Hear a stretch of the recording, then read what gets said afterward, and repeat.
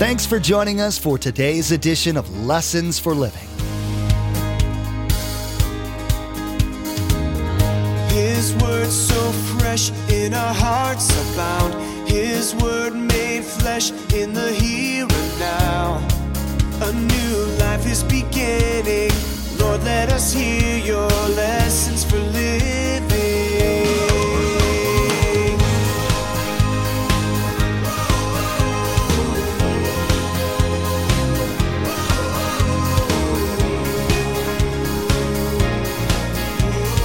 Lord, let us hear your lessons for living. A contract limits our responsibilities and protects our rights. You see, I don't want to have responsibility. I want to protect myself. No. In a covenant, we give up our rights and we assume the responsibilities. By the way, if there's anyone that assumes the responsibility, it is to be the spiritual leader of the home, which is the husband. Is there a difference between a contract and a covenant? Absolutely, says Pastor Mark. Today, he will show listeners how each of these terms can be used to describe marriage. Maybe your view of marriage is a contract, but God views it as a lifelong covenant. The Lord's expectations for marriage are far greater than what the world is shown. Society's marriage says you make the terms of the contract, but God's marriage says He will define the covenant. Do you need to properly adjust your view of what marriage is today? Remember, there's quite a few ways to receive a copy of Pastor Mark's teaching. We'll be sharing all that information with you at the close of today's broadcast.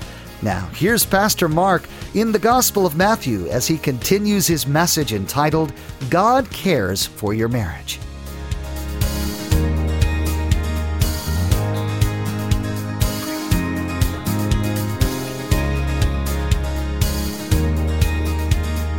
Lord, let us hear your lessons for living. They started with Adam and Eve, and they're continuing for you and I today. In Psalm 127, where you've turned, let me give you the first expectation that God has. These are realistic now. Number one, God expects to build our marriages as He designed. God doesn't expect you to build your marriage without Him. He designed the marriage. You have to be part of that design. Notice Psalm 127, verse 1. Unless the Lord builds the house, its builders labor in vain. So what does that mean? When God begins to build a house, His desire is to build a house with both spouses already Christ followers, already have a relationship. So that's really what dating is. If you're dating today and you're a Christ follower, you never date an unbeliever. Because if you never date an unbeliever, you'll never marry an unbeliever. If you marry an unbeliever and you're a believer, you've already gone against God's word. And nothing good will happen. But Pastor Mark, I'm in love. Nothing good will happen. Well, if I can just get them to church, then it's going to be okay. Nothing good will happen. They have to be a Christ follower. They have to love God. That's the problem. Don't ever date a non-believer. You find out a person that's a believer, that loves Christ, that's the foundation of a home, a man and a woman. Now, some of you came to Christ later. You got married. You have a fairly good marriage. Both of you are unbelievers. Today, one of you become a Christian. Maybe your spouse is not. What do? 1 Corinthians 7 says you stay in the marriage. Because hopefully, as that unbelieving spouse looks at your life, they see joy and peace, and they go, I'd like to finally become a believer. That's the goal. So we stay where we're at. It isn't ideal. Sometimes we didn't know about Christ until later in our lives. And of course, we can't change it and go back. We stay where we're at. So rather than focusing on how you would like your spouse to change, when God begins to build our marriages, the only change that He wants to make is with you and with your spouse. Very often in our counseling sessions with the pastors, couples come in, and here's the kind of words we hear quite often. I give both couples a chance to say something and what they think and what's wrong. And here's what normally you hear quite often. Well, if my spouse would change, everything's fine with me. If my spouse would change, the marriage would be fine. And they go like this. So I just take my little ruler out and I break both of their fingers right at the end, just like that. So think twice about trying to come in and counsel with me. Because then they can't do this. And it points back to them. See, that's why I break their fingers. If you wonder if people have sore knuckles, they've been to counseling with me. Now, why do I do that? Because God isn't going to deal with your spouse through you. God's going to deal with you. The problem in the marriage is always both people. Usually one more than the other, but it's both. So when God begins to deal with you, He'll deal with you. He'll deal with me. And when a person says to me, there's really nothing wrong with me, it's all my spouse, to be very honest with you, unless that changes, nothing's going to change in that marriage. That person is totally deceived. Because we're both humans, and we both have flaws, and we need God's help to fix it. Now, when God designed marriage, He designed it with 5 keys. Here's a picture of how a marriage looks like. This is what a marriage looks like.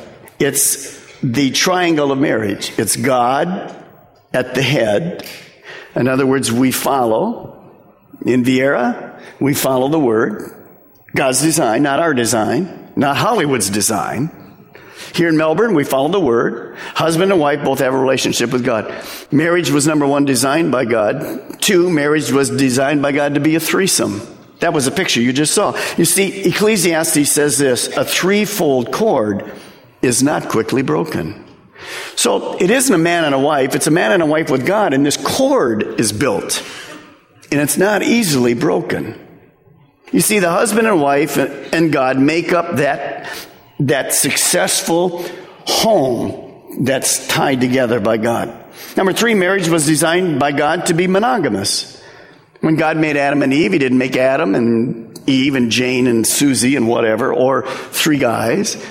It's one man and one woman. Number 4, marriage was designed by God to be heterosexual. The very first command God gave, listen, was to refill the earth. The very first command God gave.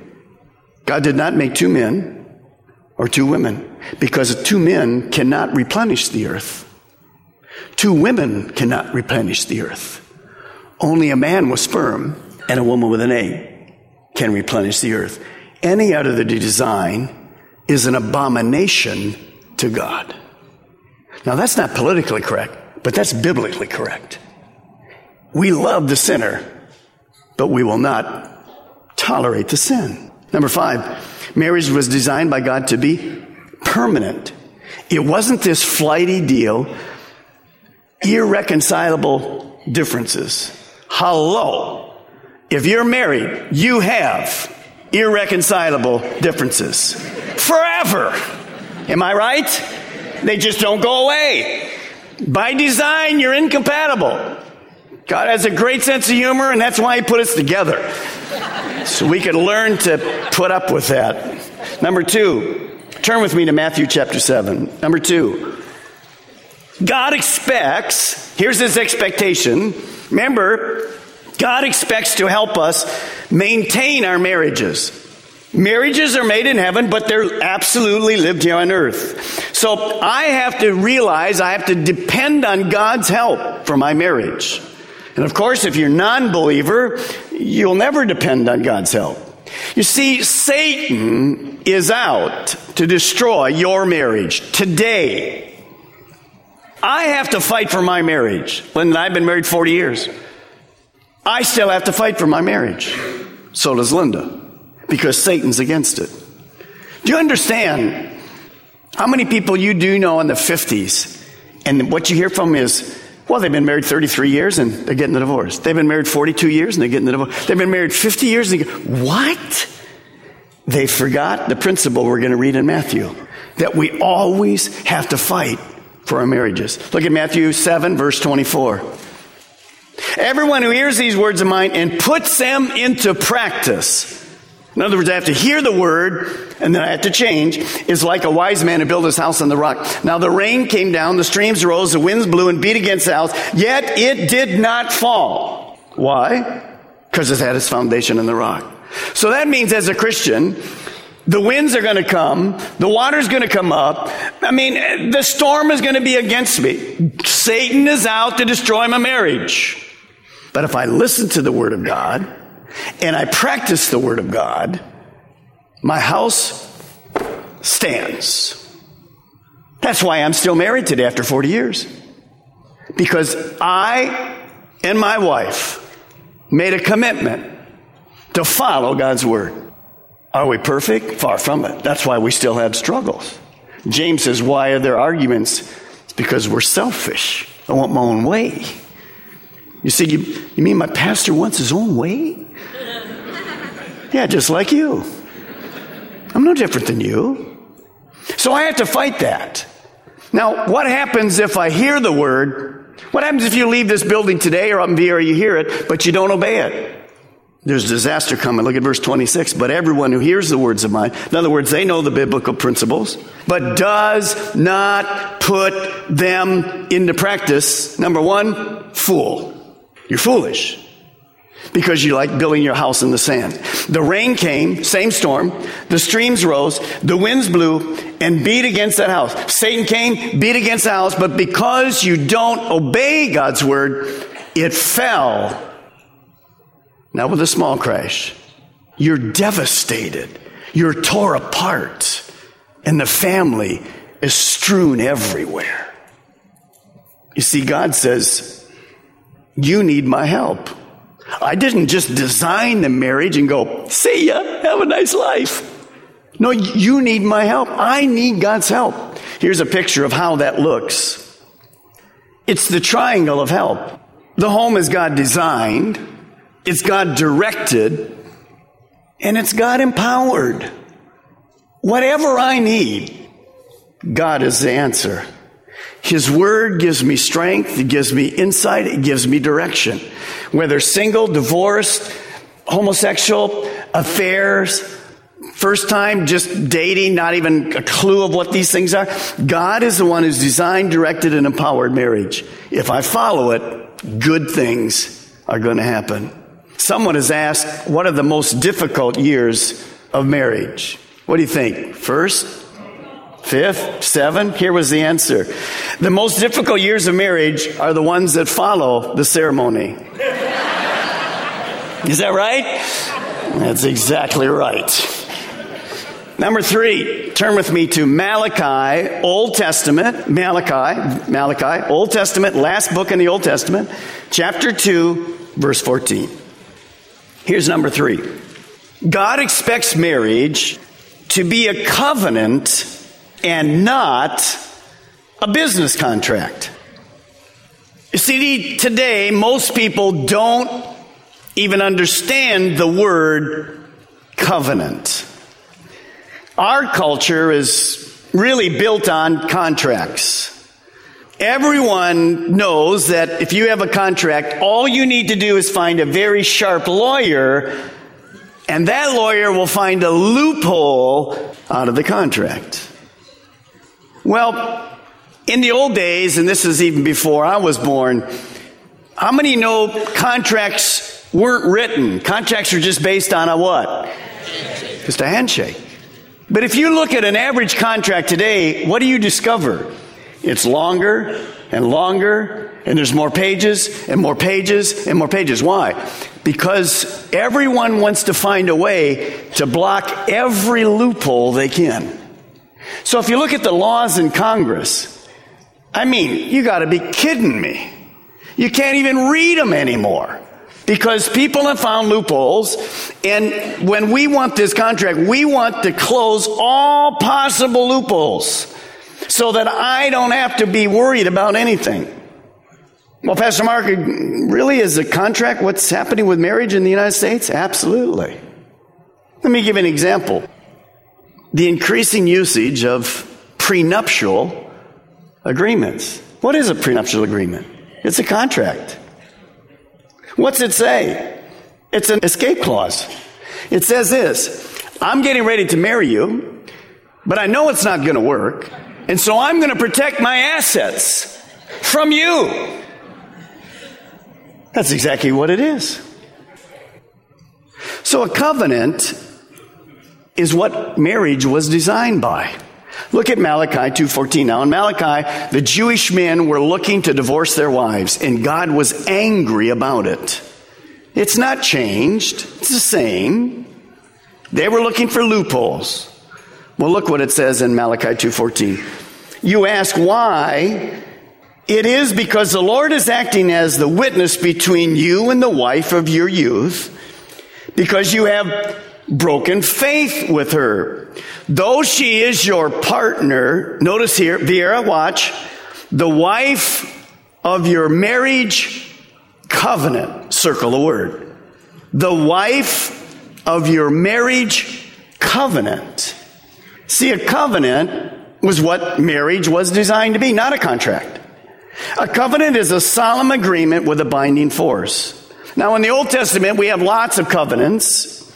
And in the Old Testament, basically, when two people enter a covenant with one another, watch me, they would take an animal, and this animal would be killed, and the carcass would be cut in half and laid open.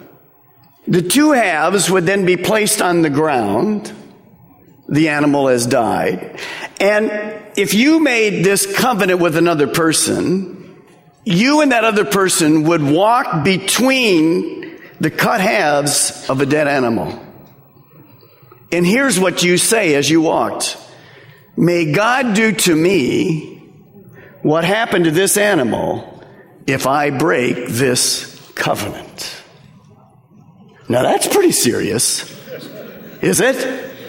I mean, you're walking between an animal that was just killed, and you say to God, I'm taking this no loopholes here, I'm taking this very, very seriously.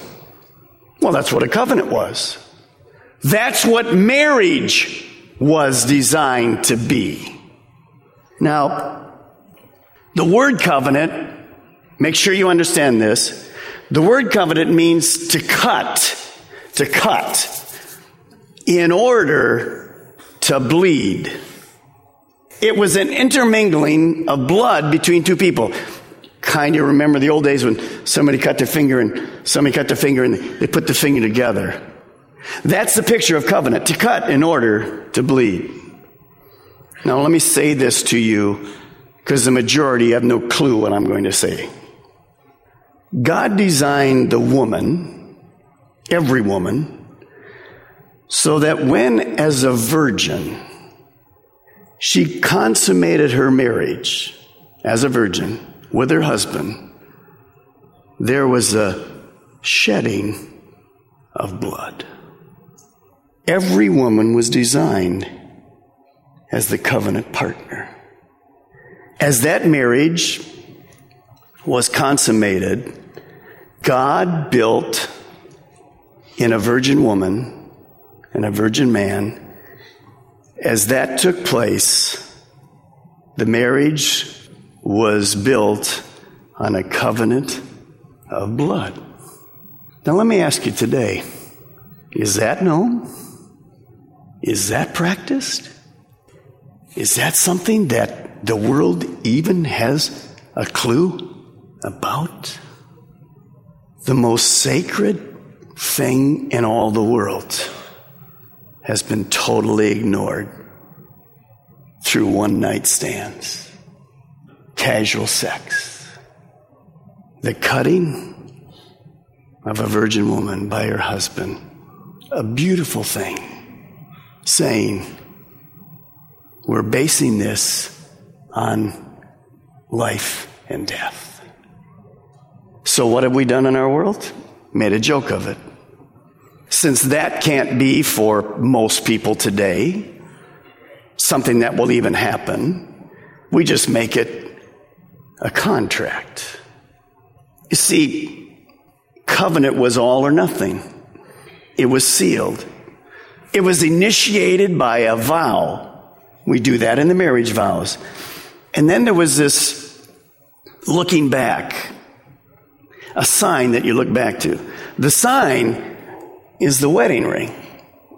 So when I finish marrying someone, the covenant words that they were making were all during the ceremony. This was the sign that it was going to be true.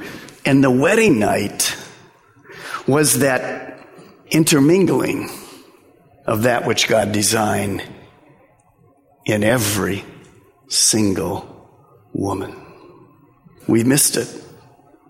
You see, today, write these down. A contract limits our responsibilities and protects our rights. You see, I don't want to have responsibility. I want to protect myself. No. In a covenant, we give up our rights and we assume the responsibilities. By the way, if there's anyone that assumes the responsibility, it is to be the spiritual leader of the home, which is the husband. And what do we have by and large in the church today? We have absentee spiritual leaders. We have men that won't lead, that refuse to take the role that God has given them. And that's why marriage, even in the church, is a disaster. So, what is the definition? How does that look? Let me show it to you. Here's a little definition that you may want to write. Marriage is a lifetime commitment. It's a lifetime of unconditional love to an imperfect person forever. You mean the person I'm married to is going to be imperfect forever? Yes. Just like you are. And just like I am. But it's a commitment that we've made to each other. And by the way, when we do this, we don't go, I'm a Christian, I don't get divorced, so it's going to be hell till God gets rid of me, but I'm just going to do it for God's sake. No, it's a disaster in the home. The kids that leave a home like that never want to get married. Because you've been playing a game. And the role model that we're supposed to be has been a joke. Because there's no intimacy and honesty between the husband and the wife. Guys, let's change it starting today. Let's be real in our homes. Malachi 2:16, notice the next verse after God talks about this covenant. He says, I hate divorce. Now it doesn't say I hate divorcees. He loves people who have been divorced. He wants to give them a second chance. But he hates divorce. Here's a picture. I think of exactly what I'm trying to say to you. 50 years ago, 75 years ago, when you got married in this country and you moved into this little house called marriage, see it on the screen? There was no back door. You just stayed married. But over time, our society has built a back door. And it just has creeped open and open and open. A contract is often negotiable with options to back out and for limited responsibility. A covenant is a lifelong promise, never to be broken, and with no options to back out. Today, Pastor Mark taught us that our marriages should be far from contracts and much more like covenants. As God made a covenant with humanity by His Son's sacrifice on the cross, so should we be willing to sacrifice our life for the betterment of our spouses. You've been listening to Lessons for Living, the teaching ministry of Mark Balmer of Calvary Chapel, Melbourne.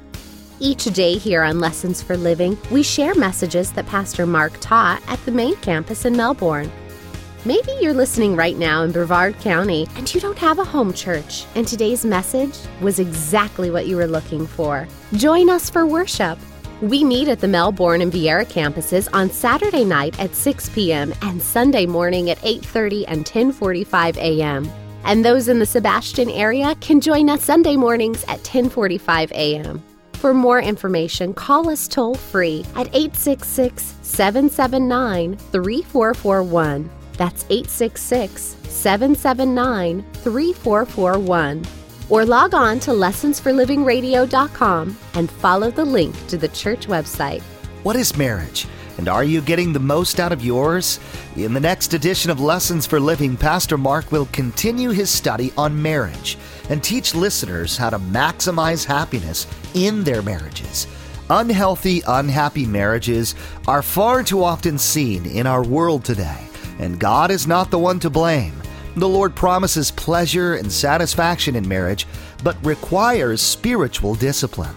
We've run out of time today, but we do encourage you to tune in next time as Pastor Mark will continue teaching through the Gospel of Matthew. That's next time on Lessons for Living.